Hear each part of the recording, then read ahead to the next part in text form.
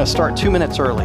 Well, 1 minute, depending on if you're looking at that clock or the one on my phone. But anyway, I am so excited tonight because really for the first time, I had questions emailed to me from Sunday's message. And usually, I'm like, are there any questions? And crickets chirp. And then we go on and I talk about something. But everything tonight is from some questions that were emailed in, and they're really good questions. So I'm really excited about that. So there aren't outlines because everything is based on the questions that I received.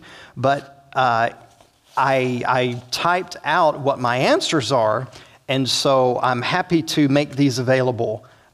If you'd like them. Now, they're my notes, so they make about as much sense as I do, but I'm happy to distribute these and make these available, and so just let me know. I even misspelled the word question on one of them, so questionoin. Yeah, so somebody asked me a questionoin on that.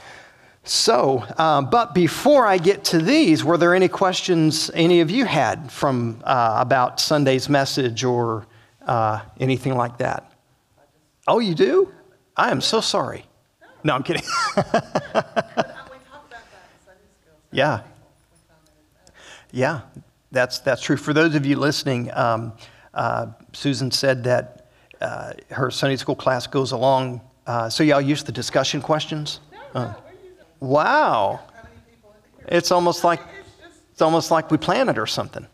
Yeah. So yeah, it seems like there's we're in sync with that. So yeah, Susan's saying that things go along with the message, and that the distinction between happiness and joy that I talked about Sunday was meaningful. So yeah, I know it's funny because I didn't go any deeper into it, but there's that whole idea of a joy unspeakable and full of glory, a peace that surpasses understanding, and both of those are kind of like, why am I peaceful right now, in the middle of a storm? Why is there this joy and it's because our joy is in the Lord, not in our circumstances, and our peace is in not necessarily Him calming the storm, but calming us within the storm. So, yeah, well, I appreciate that. Cool. Anything else from Sunday before I jump into these questions? Oh, Gary? Oh, yeah. Oh, I love it. And Gary knows now I'll talk back to him. So we're gonna have some fun. So, well, good. All right, let me jump into these. This is some good stuff. So I'm going to read all the questions to you, and then you can tell me which one do you want me to start with, okay? So here's these in no particular order. Rev Kev, my question is about the human part of Jesus. Was He really tempted like we are? Like, could He have given in to temptation and sinned? Okay, so that's one.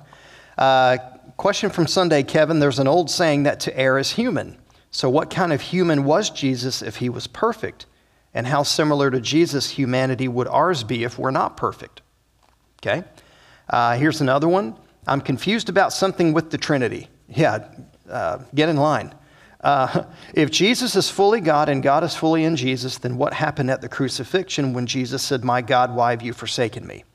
Did God the Father separate from Jesus in that moment? If so, did Jesus cease to be God at that moment? If not, why would Jesus say all that? It's confusing. You said on the podcast Tuesday, so this one's from the podcast, that going to heaven is not the point of Christianity. I've never heard a pastor say that. Do you even believe in heaven? I do. So if going to heaven is not the point, then why should anyone become a Christian? Okay, that's good. And the last question on here is, if we're not supposed to mix Jesus and politics, then what are we supposed to do as Christians when we're trying to decide how to vote and how to be faithful as citizens in this country? What do you want first?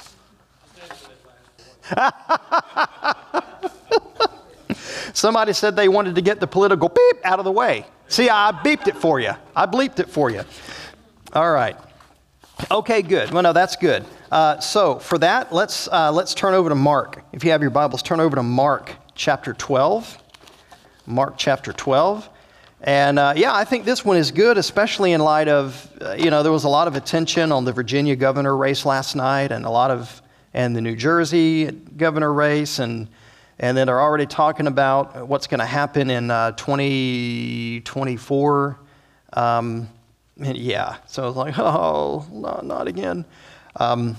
Anyway, all right, Kevin, why don't you stop talking and get over to Mark chapter 12. Okay, in Mark chapter 12, there is probably one of the more popular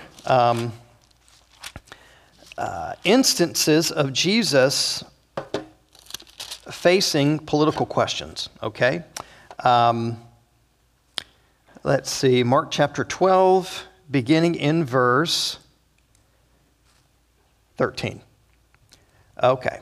And they sent some of the Pharisees and Herodians to him in order to trap him in a statement. I'm reading from the New American Standard, so it'll be a little choppy.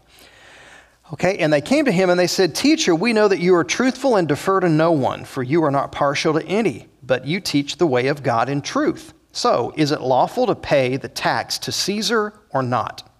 Shall we pay or shall we not pay?" But he, knowing their hypocrisy, said to them, "Why are you testing me? Bring me a denarius to look at." And they brought one, and he said to them, "Whose likeness and inscription is this?" And they said to him, "Caesar's." And Jesus said to them, "Render to Caesar the things that are Caesar's, and to God the things that are God's." And they were amazed at him. All right, so there's a lot there that's easy to read over, and I think can actually give us as Christians a very good guardrails, okay? Guardrails and parameters from which we can interact with and I think faithfully practice Christian witness in our increasingly polarized political churches and world, okay? So the first thing to consider is that whenever Jesus really talks about, whenever Jesus models how to think about political realities, he's very sensible. Okay, he's very sensible. But he doesn't give everybody what they want. And so what they're trying to do to Jesus is get him to come down on a side. Take a stand, Jesus. Okay? First thing to notice is that the partnership here is with the Pharisees and the Herodians. Those two groups absolutely despised each other. Yet they were willing to join forces to trap Jesus. The enemy of my enemy is my friend. And I think that in and of itself is a lesson in how politics, when politics is the method by which we form an identity, it's very easy to form some very unholy alliances. Okay? And we will compromise in so many areas when political identity is kind of what motivates us more than anything. So the Pharisees and Herodians couldn't get together on anything else, but they sure could get together on trying to trap Jesus. All right, so they're together, they've got this plan. And what they wanted to do, they wanted to take him down. It was a question about taxes and politics. And the very clear motive was to trip Jesus up with a gotcha question. And the point of the question was to put Jesus in a position to where he couldn't say yes, and he couldn't say no, and he couldn't say nothing. Okay? Seemed like a no-win situation for Jesus. But he amazed them. He gave them an amazing answer. So how did he do it? So the first thing that he does is he doesn't stoop to, and I'm going to give you three things here. He doesn't stoop to political simplicity. Okay? He doesn't give in to political simplicity. He doesn't come down on a side. And this is important because what was happening here is Jesus has cleansed the temple by this time. Jesus has proclaimed the coming of the kingdom. And what's interesting is that Jesus was one of many people who had come before saying they were the Messiah and they were going to bring about a complete change in the world. Well, just before Jesus had been another Messiah type figure, and I think his name was Judas the Galilean. Okay, but and he cleansed the temple, he proclaimed the coming of the kingdom, and then he marshaled a revolt, an armed revolt, a violent revolt against the Roman authorities that was very, very quickly and bloodily put down. Now Jesus has come on the scene and he's cleansed the temple, he's proclaiming the coming of the kingdom, and everybody's waiting for the next part, the political takeover, the hostile takeover, taking Jerusalem back for God. Sound familiar? Taking America back for God. Okay? Just insert nation here. Okay? Jesus doesn't do that.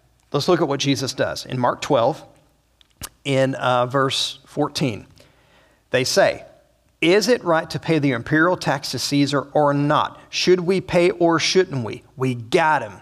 We got him." And Jesus knew their hypocrisy. "Why are you trying to trap me?" So he calls out the motive for their question. Why are you trying to trap me?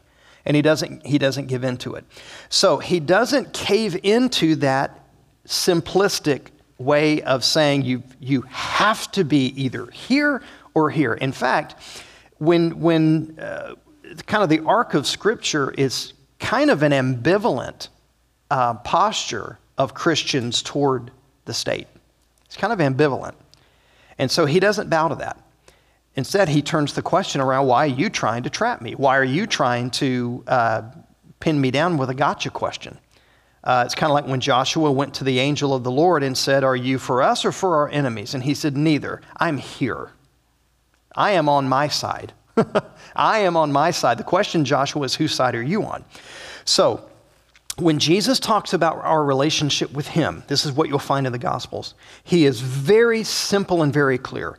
When Jesus is asked about our relationship to the state or political power, his answers are nuanced, complex, and even ambivalent. Okay? And so when we give in to political simplicity, it's all either this or it's all either this, then we are, and saying that that's where Jesus is, wherever that is, we're doing to Jesus what he didn't do himself. Simplicity of faith should not equate to simplistic thinking. Okay? Simplistic thinking. Jesus redefines what it means for followers to think well about political issues. So he doesn't give in to the either or. Because neither the Pharisees nor the Herodians had it all right. Okay? Neither the Republicans nor the Democrats have it all right. And if you belong to either one of those parties, that's fine. The problem that I see anymore is that if someone identifies as a Republican and then becomes critical of their own party, then they're labeled a rhino, a Republican in name only. And the Democrats, dino, or a closet Republican. And I think the healthiest kind of relationship that we should have with any earthly entity and institution is one where we are supportive and critical at the same time. And so I would say to anyone, you're falling into political simplicity. How do you know if you've done that? You're falling into political simplicity if you're part of a political party and you have absolutely no criticism for your own party. If you have no criticism for your own party, then you have fallen into political simplicity. Because any human-run agency and both platforms have planks that are not in sync with biblical teaching.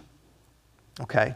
And what I find is that usually with the Democratic platform, it tends to be planks of the platform that are related to morality and sexuality.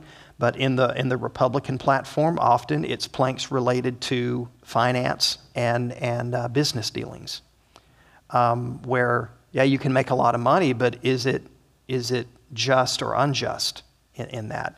And so nobody's nailing it. Nobody's getting it all down. And so Jesus doesn't align, because if Jesus says yes to the tax, then all of his talk about the kingdom is irrelevant, because they're saying, oh, he's siding with Rome. If he says no to the tax, then the Roman authorities are like, oh, he is an insurrectionist. We got to take him out. If he says nothing, everybody gets to fill in the blanks for themselves. See? So he doesn't fall into that simplicity. Jesus both resonates and defies at the same time. And that's part of what was so amazing. Okay? Are we able to do that? Are you able to do that? In whatever party you belong to. Well, and that's part of our challenge. If we're never critical of our own party, if we're never critical of the part we belong to, then we're really not thinking. And we're really part of the problem. I don't mean to sound ugly, but we're really part of the problem, because it's a lack of self-awareness and a lack of self-reflection that really keeps progress from being made, because it's a lot easier to look at the other side and consider them godless liberal or godless, bigots or whatever, because as long as I'm pointing at you and making a villain out of you, then I don't have to deal with my own stuff personally, and I don't have to deal with the stuff within my own organization. So Jesus doesn't stoop to that kind of simplicity, okay? Or oversimplification of things. But here's the second thing he does, and this is where it really starts to get fun. In verse 16, Jesus doesn't cave into complacency. See, he doesn't go for simplicity or oversimplification, but he also doesn't withdraw and stop engaging. He doesn't do that. He's not complacent. So in verse 16, they brought him a coin, and he asked them, whose image is this? And whose inscription is it? Caesar's, they replied. Then Jesus said, give back to Caesar what's Caesar's, to God what's God's. So here's what's interesting about that. Whenever what had them so upset about this particular tax was that on the coin, on the denarius, it was an image of the emperor's profile, and on it the inscription said something like, Caesar, son of God. And so it was blasphemous to the Jews, who said you shouldn't put an image of anything on anything. And for them to carry that money around and use that money, it was blasphemous to them. They were very much against it. And then this claiming to be God was also offensive to them. But here's the thing about those coins. Caesar minted those coins and distributed those coins out of his own wealth.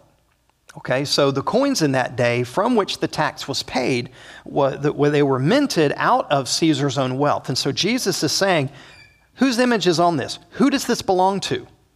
Caesar. Then give Caesar what's his. It's his money. It's not your money. It's his money. He minted it. It has his image. But you don't have his image. See, that's where he's going next. And this is just brilliant. Jesus is awesome. We should follow him, okay? They brought the coin and they asked, and he asked them, whose image is this? Whose icon is this? Whose inscription? Caesar's. And he's saying, you're absolutely right. This is Caesar's coin. And Caesar can do with his own money whatever he wants to do. This doesn't have any more bearing on you than that.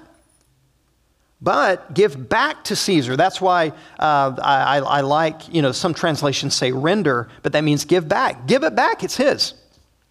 What is Caesar's? But to God's what is God's. You don't have the image of Caesar on you. You have the image of God on you. Do not give yourself away to the state. Okay? Do not give yourself away to the state. That is not whose image is on you. Whose image is on you? God's image. Then give what is God's to God. It's yourself. Who you are belongs to God. That is one of the most powerful things I've ever read in Scripture. And I think a huge rebuke to those of us in the church who have put the image of a political party and lived under that image rather than seeing that first and foremost, it is the image of God that's on us, and we belong to God in that way. So whose image is it? Caesar. What inscription? What Caesar says about himself. Fine, it's his, give it back to him. Now give to God what is God's. Give to Caesar only what has his image, and give to God only what has his image.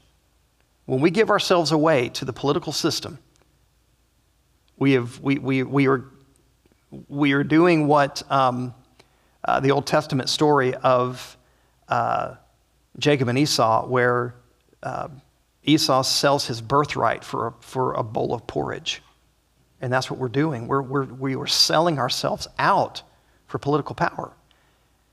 And if Jesus demonstrated anything, it is not through political power. That is not how he changed the world. And oh, that the Christian community would get that. We're still, you want to know the big reason why the world missed the arrival of Jesus when he was born? It's because they were looking for a political revolution. They were looking for a political revolution. Meanwhile, the King of Israel, the King of Kings, Lord of Lords, was born of a virgin in a manger, and a bunch of smelly shepherds welcomed him. And meanwhile, the world was looking somewhere else.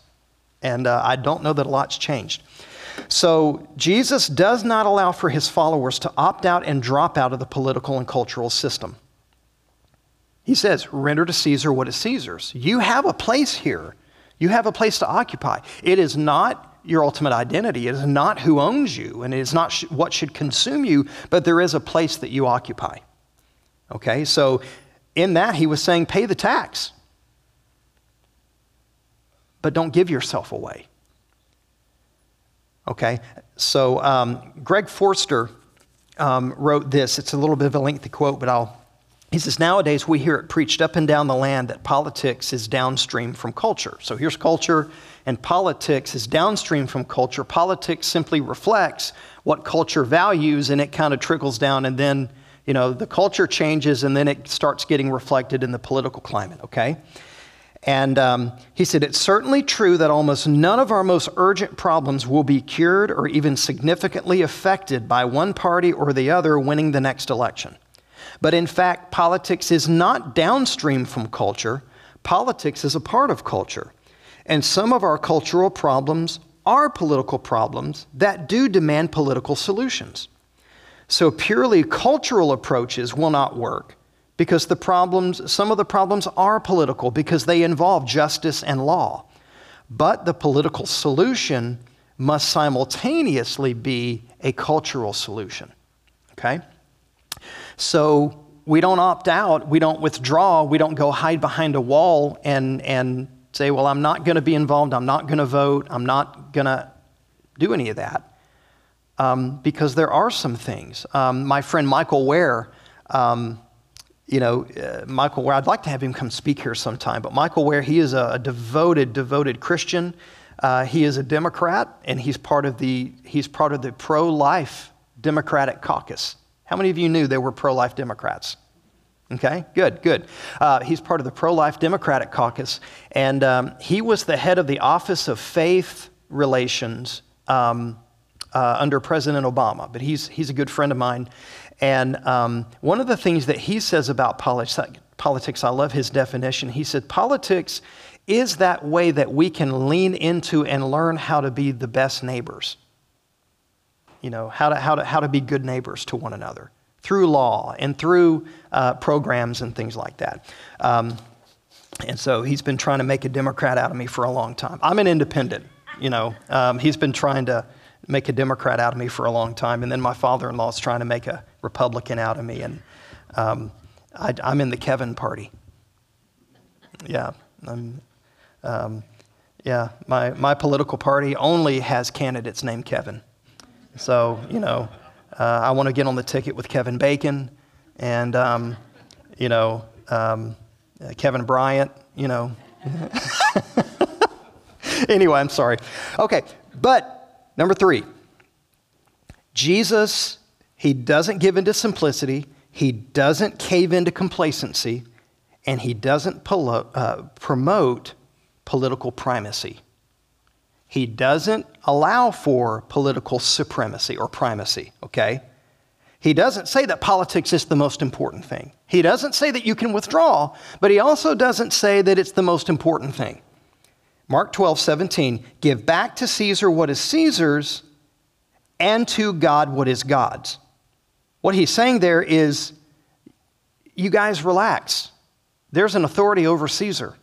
Caesar's not the be-all and end-all. That's why Peter, in the epistles of 1st and 2nd Peter, can say, honor the emperor. Under Nero. Nero is in rule. He's not saying agree with the emperor.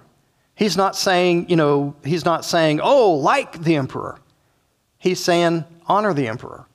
Recognize that there is an emperor and you can honor him, but your allegiance is to God who is still sovereign no matter who is in political power. So there is an authority over Caesar, and there's a better kingdom coming. And it's not coming by way of an idolatrous and misguided grab at political power. Okay? Jesus, Well, I'm a woman too, but you don't see me out marching everywhere. Right. But I know. Yeah, they will. Both parties really like money. Social Security away. Yeah. I mean, they stole it. Well, be careful because there's always another side to, and I think that's part of where we have to say, okay, this is what I think, this is what I'm afraid of, this is what is making me angry. And usually we get angry because we're afraid, and when we become afraid and angry because we feel like something's being taken from us, and the thing is, I want to make it clear: not everybody is called to go out and be a political social warrior, but most of us, we just want to try to do the best we can, and I think we do that by being as informed as we can. And I think the way that we try to get the best information is do our best to not get all of our information from one source and spread it around and realize every piece of information you're hearing has an angle. And you have to start, and I'm not going to be able to get into all that, but I think, doing a Bible study on critical thinking and stuff like that would be good. But kind of learning how to navigate and kind of filter things. But a lot of it kind of requires realizing some of these problems have been problems for a long time. They're going to continue to be problems as long as human beings are running things. And our best posture is to be one of praying for our leaders, praying for wisdom, praying for our leaders, and then doing the best we can to find out whatever it is. We can't get involved in everything, but if there's one thing that we hear a story and like, oh, that one gets to me, okay, I'm going to try to do my best to find out as much as I can about that thing, so that I can understand what's making me angry and why it's making me angry, and try to respond to it the best I can by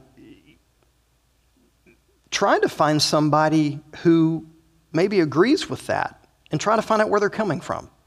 Because what I found is as long as we keep referring to things, referring to the people that we don't agree with as them, rather than saying, all right, who can I find that maybe thinks that way?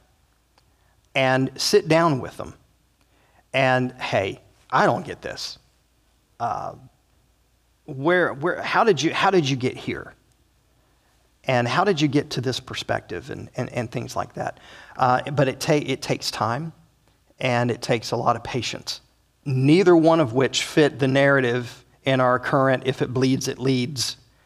And some of that, I think it's hard for us because and I've had to kind of fight this battle in every church that I've served in, and I'm sure it will happen here. When we get around election time, there will be folks who will want to distribute voter guides. And they'll, we want to distribute our voter guide because it's going to inform Christians.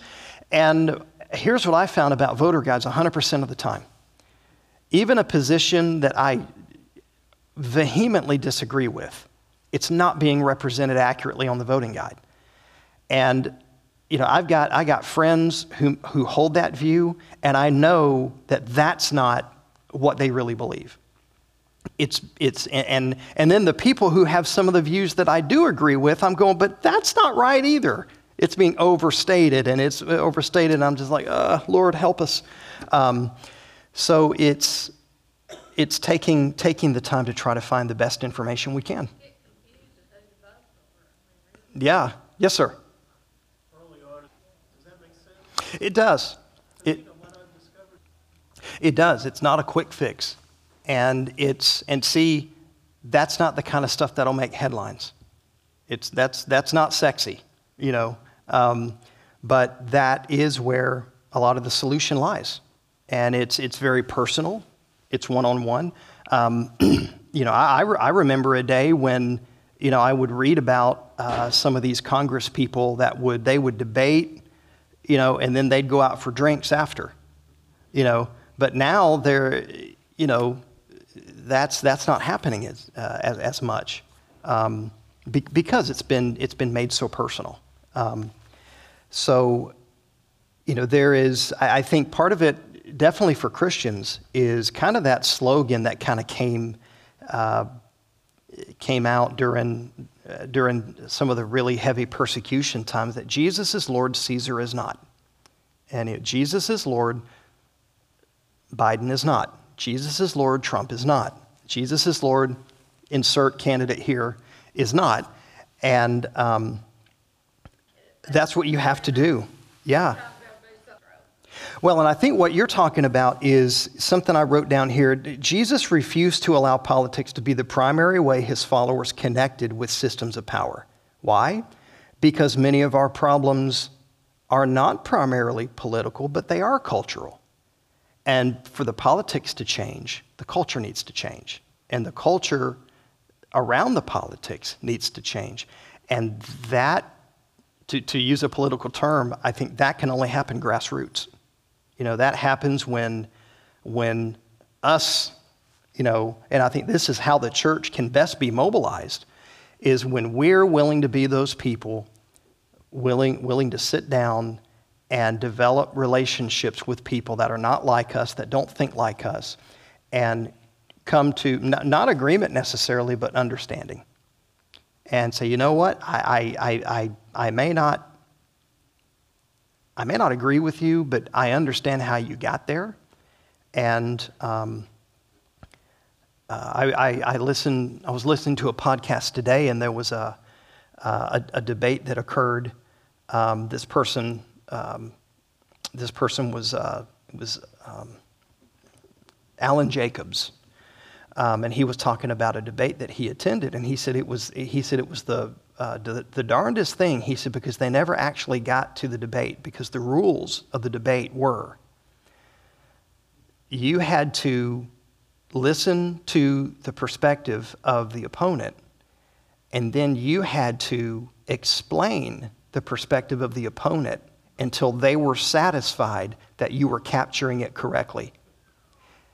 He said that went on for 2 hours. They never began the debate because they could never get, neither side could ever get to where they were either able or willing, I think it was more willingness, to state the other's perspective in an accurate way. And so he said the debate, they ran out of time. The debate never happened. And I think that's very telling. And so we try to do the best we can to change the culture. And that's why part of a vision statement that I'm going to be rolling out pretty soon for Northside, one of the elements of that is that we have a vision to connect with culture. And that means that we take we take seriously being a faithful presence of influence and of information and understanding in our culture. And we don't hide from culture. We don't, but we also don't assimilate with culture. We're present in it, but not of it. But we're not criticizing every single thing. And we're not going along just to get along. We're having a voice, an informed voice. Kind of something like what Wilberforce did. What William Wilberforce did, I wrote this down. It said, his friends, they came to believe that culture is upstream from politics. That wasn't their language, but what they saw it as a reformation of manners. Okay, that's how Wilberforce turned the tide of the opinion of slavery in Great Britain. They knew that the problem of slavery and the slave trade was not, first of all, a political problem, but a cultural problem. As long as the British people had no objection to the trafficking of human beings, the politicians wouldn't either. And Wilberforce knew this. In fact, because slavery was the economic engine of the empire, it would take a major reframing of the meaning of the Commonwealth and therefore the common good of the English people for the laws to change. And so that's why Wilberforce started walking lawmakers through the slave ships, making them see it, see the horrors of it and the reality of it. That changed the culture, which changed the politics, which changed the law. So it is a long game. It's a long game, and it requires us to be shrewd as serpents and gentle as doves and present and wise and consistent. And so I think this is why some of us get frustrated with Jesus, because Jesus didn't snap his fingers and cure political problems. He said, we're not going to make it simplistic. You're not going to be complacent. We're not going to retreat. We're going to be present. But it's not going to be the overwhelming be-all and end-all of your life. So what is it going to be? It's going to be sensibility. Sensibility. Not simplicity, not complacency, not primacy, but sensibility and presence. Sensibility and presence. And I think we see this in Mark 12:15, because the first time this dawned on me, I literally just went, no way, it can't be like that. One of those times when I yelled at my Bible. But it's the fact that these people who are coming to challenge Jesus have the very coin in question on their person, and Jesus does not. He has to ask. So has anybody got a coin? Oh yeah, I happen to have one. There is so much right there. Should we pay this tax or not? Tell us, yes or no. Come down, Jesus. Come down on this side. If you say yes, you're in trouble. If you say no, you're in trouble. If you say nothing, you're in trouble. And it's all about this coin that we hate. You know what? I don't even have one. One of you guys have a coin? Oh, well, yes, I have it right here. Wow. The irony there is just so thick. Bring me a denarius and let me look at it. Because actually, I don't have one. I love it. So, this is striking. Jesus' response demonstrates that he was present in the system, knew the system, and was also an agent of subversion to the system.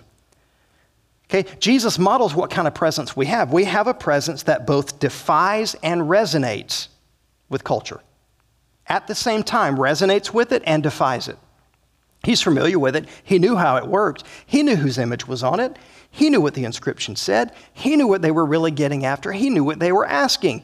And yet, here's the king without a coin talking about another king with all the power and saying, yes, he has authority, but he should not have you. He shouldn't have you, because his image is not on you. My image is on you. So stop giving yourself to him. Give him what's his, but stop giving yourself away. to that, to the system. Stop giving yourself away to this system. And so Jesus revealed a void, and he kind of revealed the empty space that simplicity brings, because there's way more there than just this, and that. He kind of took the whole system and the whole scenario and turned it on its head. And that's why they were amazed. That's really why they were amazed. There's a lot more to it that we don't have time to get into, but that's kind of in a nutshell, from that passage, how I think where we can gain wisdom on how to navigate the political landscape. Because the way that the Christians kind of approach culture in several different ways. One is fortification. Okay, we're gonna withdraw. We're gonna do everything we can to kind of pull out of culture. We're gonna hide behind big, thick walls and wait for Jesus to come. And I tell you what, that is safe, but it's not obedient. Jesus said in John 17, "I'm sending him out into the world."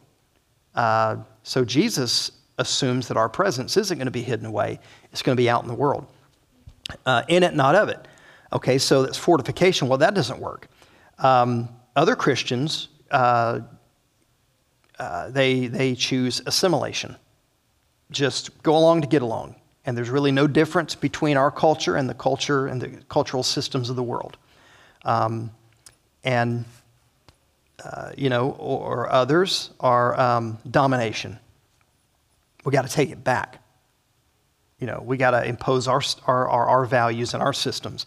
And to your point a while ago, yes, there's a lot of things that happen in this world that I don't like. But a lot of people doing a lot of things in this world, they're not followers of Jesus. I don't expect them to. I don't expect them to do things the way that I do them. I don't want them to impose that on me. But the Holy Spirit's going to have to do his work in their heart, because it's not right for me to impose my values on them. Do I want to reach them for Christ? Yes, I do. But I don't want to do what Christopher Columbus did and, force it on people and we're going to do this or we're going to break your neck, or, you can add to your numbers that way, but I don't know that it's true conversions. So it's not domination, because Jesus didn't promote domination in his time on earth. And it's not fortification. Jesus didn't hide out. And it's not assimilation. Jesus didn't go along to get along. The people most unlike Jesus liked Jesus the most, and yet Jesus stood out. So it's incarnation. That's what Jesus did. He incarnated, and he went to where the people were. He built relationships with the people. He accepted people while not approving of what they did. He accepted them where they were, but loved them too much to let them stay there. And he did speak truth into their life by way of grace.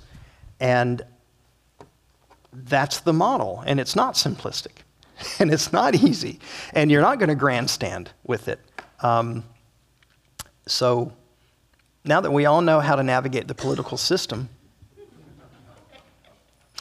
but do you see why it's not as simplistic as some on both sides of the aisle would have us think? Or maybe I'm crazy. Maybe it is that simple. But I haven't found it to be. I found that whenever we go to simplistic solutions, we tend to make a mess and form some unholy alliances that I think have hurt the church over the last couple of decades. Thoughts? Did it make you happy? I know. Hey, that's what that political stuff does. It just draws out, man. Yeah. That's true, because I remember when the prophet Samuel when all the people of Israel wanted a king. They said, Samuel, we want a king. Everybody else has got a king. We want a king. And so Samuel never agreed with that. But here came Saul, head and shoulders above everybody, good-looking dude, and all that. And so Saul anointed him king. And even though Saul never agreed with it, and even told Israel he didn't agree with it, I love what he said. He said, far be it from me that I should sin against God by ceasing to pray for you. That's what he said to King Saul. He did not agree with it. He didn't like it. He didn't think it was right. He was against it, and he prayed diligently for Saul because, and it's inspired scripture, so that leads me to believe that when we refuse to pray for whoever's in power, we are being disobedient to God. Yeah. I'm sure that's a better message than maybe a lot of the other mail they get. Yeah. Cool. Anything else on that? I know. I stretched that out as long as I could. You did a good job. Yes, sir. I think part of the problem may also be Right. I think that's true. I think that's true. And that's kind of what we've, talked about here tonight, stumbled into. It's one-on-one, it's over coffee, it's over time, it's through relationships, and it's not through grandstanding or screaming at people from across a picket line. That I don't know. Has anybody ever changed their mind after a really good, clever Facebook post? Has that ever changed your mind? My goodness. I'm waiting for the day when I put something on Facebook and I get that message from someone saying, Kevin, Eureka. That's the status update I was waiting for. But I think you're right. It's salt and light. It's salt and light. Do we trust the mustard seed? Yeah. Yes, ma'am. That's Paul, I think. Yeah, I think. And the context is not political there. Oh, I know. Yeah. But I can do all things through a verse taken out of context. Yeah. But I do think sometimes but everything's not like that. I'm finding the older I get, now when I was in my 20s and I knew everything was black and white, and I was always right. But then I lived a little, and I was like, oh, I know nothing. But the older I get, the more of life I see as gray. And I don't just need Bible information, I need wisdom. And wisdom, godly wisdom, is what helps us navigate so much of that. But you're right. It's actually the verse is, if God is for us, then who can be against us? And so it even gets twisted. Well, are you for me or against me? Well, no, that's from Star Wars. That's from Star Wars Episode 3, Revenge of the Sith. If you're not for me, then you're my enemy. And That's not the verse I'm talking about. yeah, but it's if God is for us, who can be against us? Right. And That's it's not the verse I was asking you about, just so you know. right. I believe that. Oh, yeah. Yeah, absolutely. No, you're right. You're right. Yep. So we take those baby steps. We do life with people, and we take the long game and we play the long game. And I mean that's how Christians changed the world. It was through just consistently showing up and being there, being that presence of love. I can do one of these fast. I can do one more fast. Or we can wait till next week. I know. Let's see.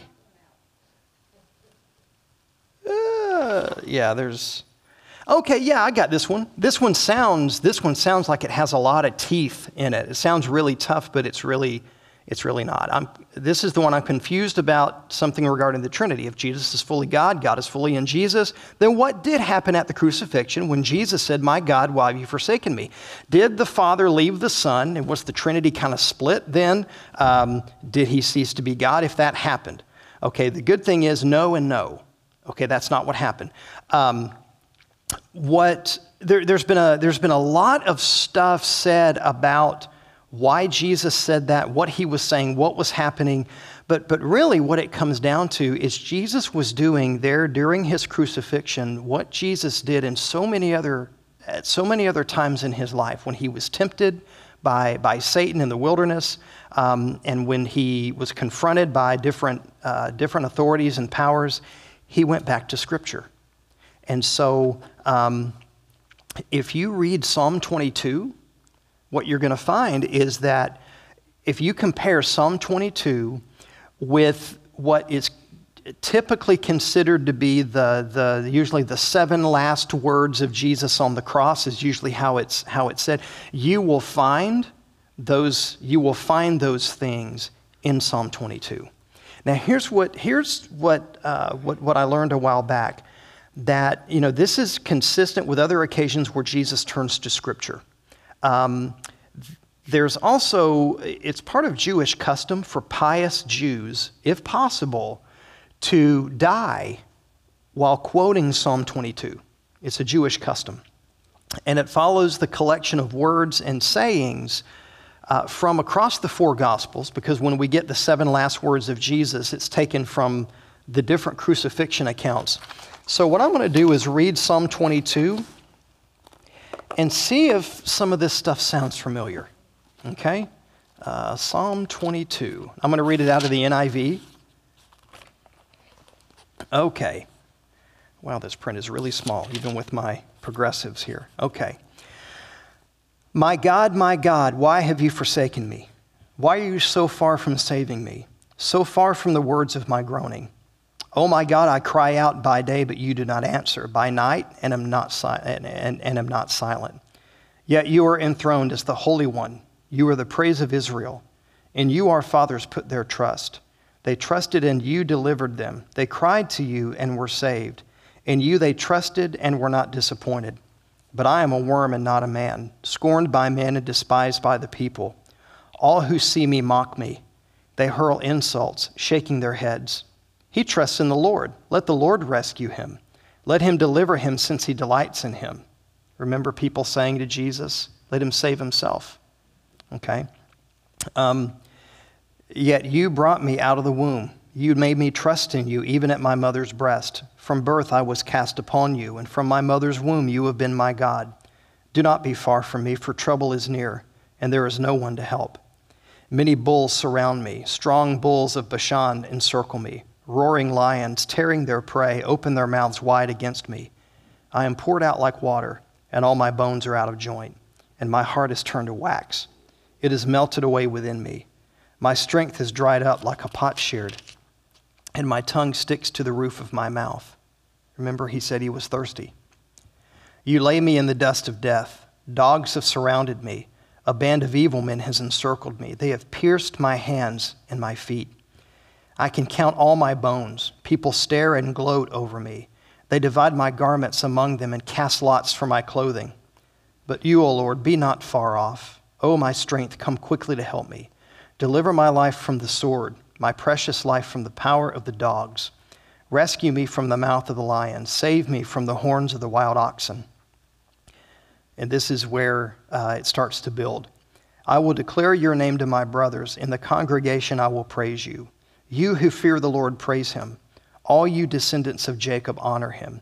Revere him, all you descendants of Israel. For he has not despised or disdained the suffering of the afflicted one. He has not hidden his face from him, but he has listened to his cry for help. From you comes the theme of my praise in the great assembly. Before those who fear you, I will fulfill my vows. The poor will eat and be satisfied. They who seek the Lord will praise him. May your hearts live forever. All the ends of the earth will remember and turn to the Lord, and all the families of the nations will bow down before him. For dominion belongs to the Lord, and he rules over the nations. All the rich of the earth will feast and worship. All who go down to the dust will kneel before him. those who cannot keep themselves alive. Posterity will serve him, for future generations will be told about the Lord. They will proclaim his righteousness to a people yet unborn, for he has done it. That last phrase, he has done it, the Hebrew term there is asah. It means to complete, to create, or to finish. So I don't think there was ever any sort of bifurcation of the Trinity.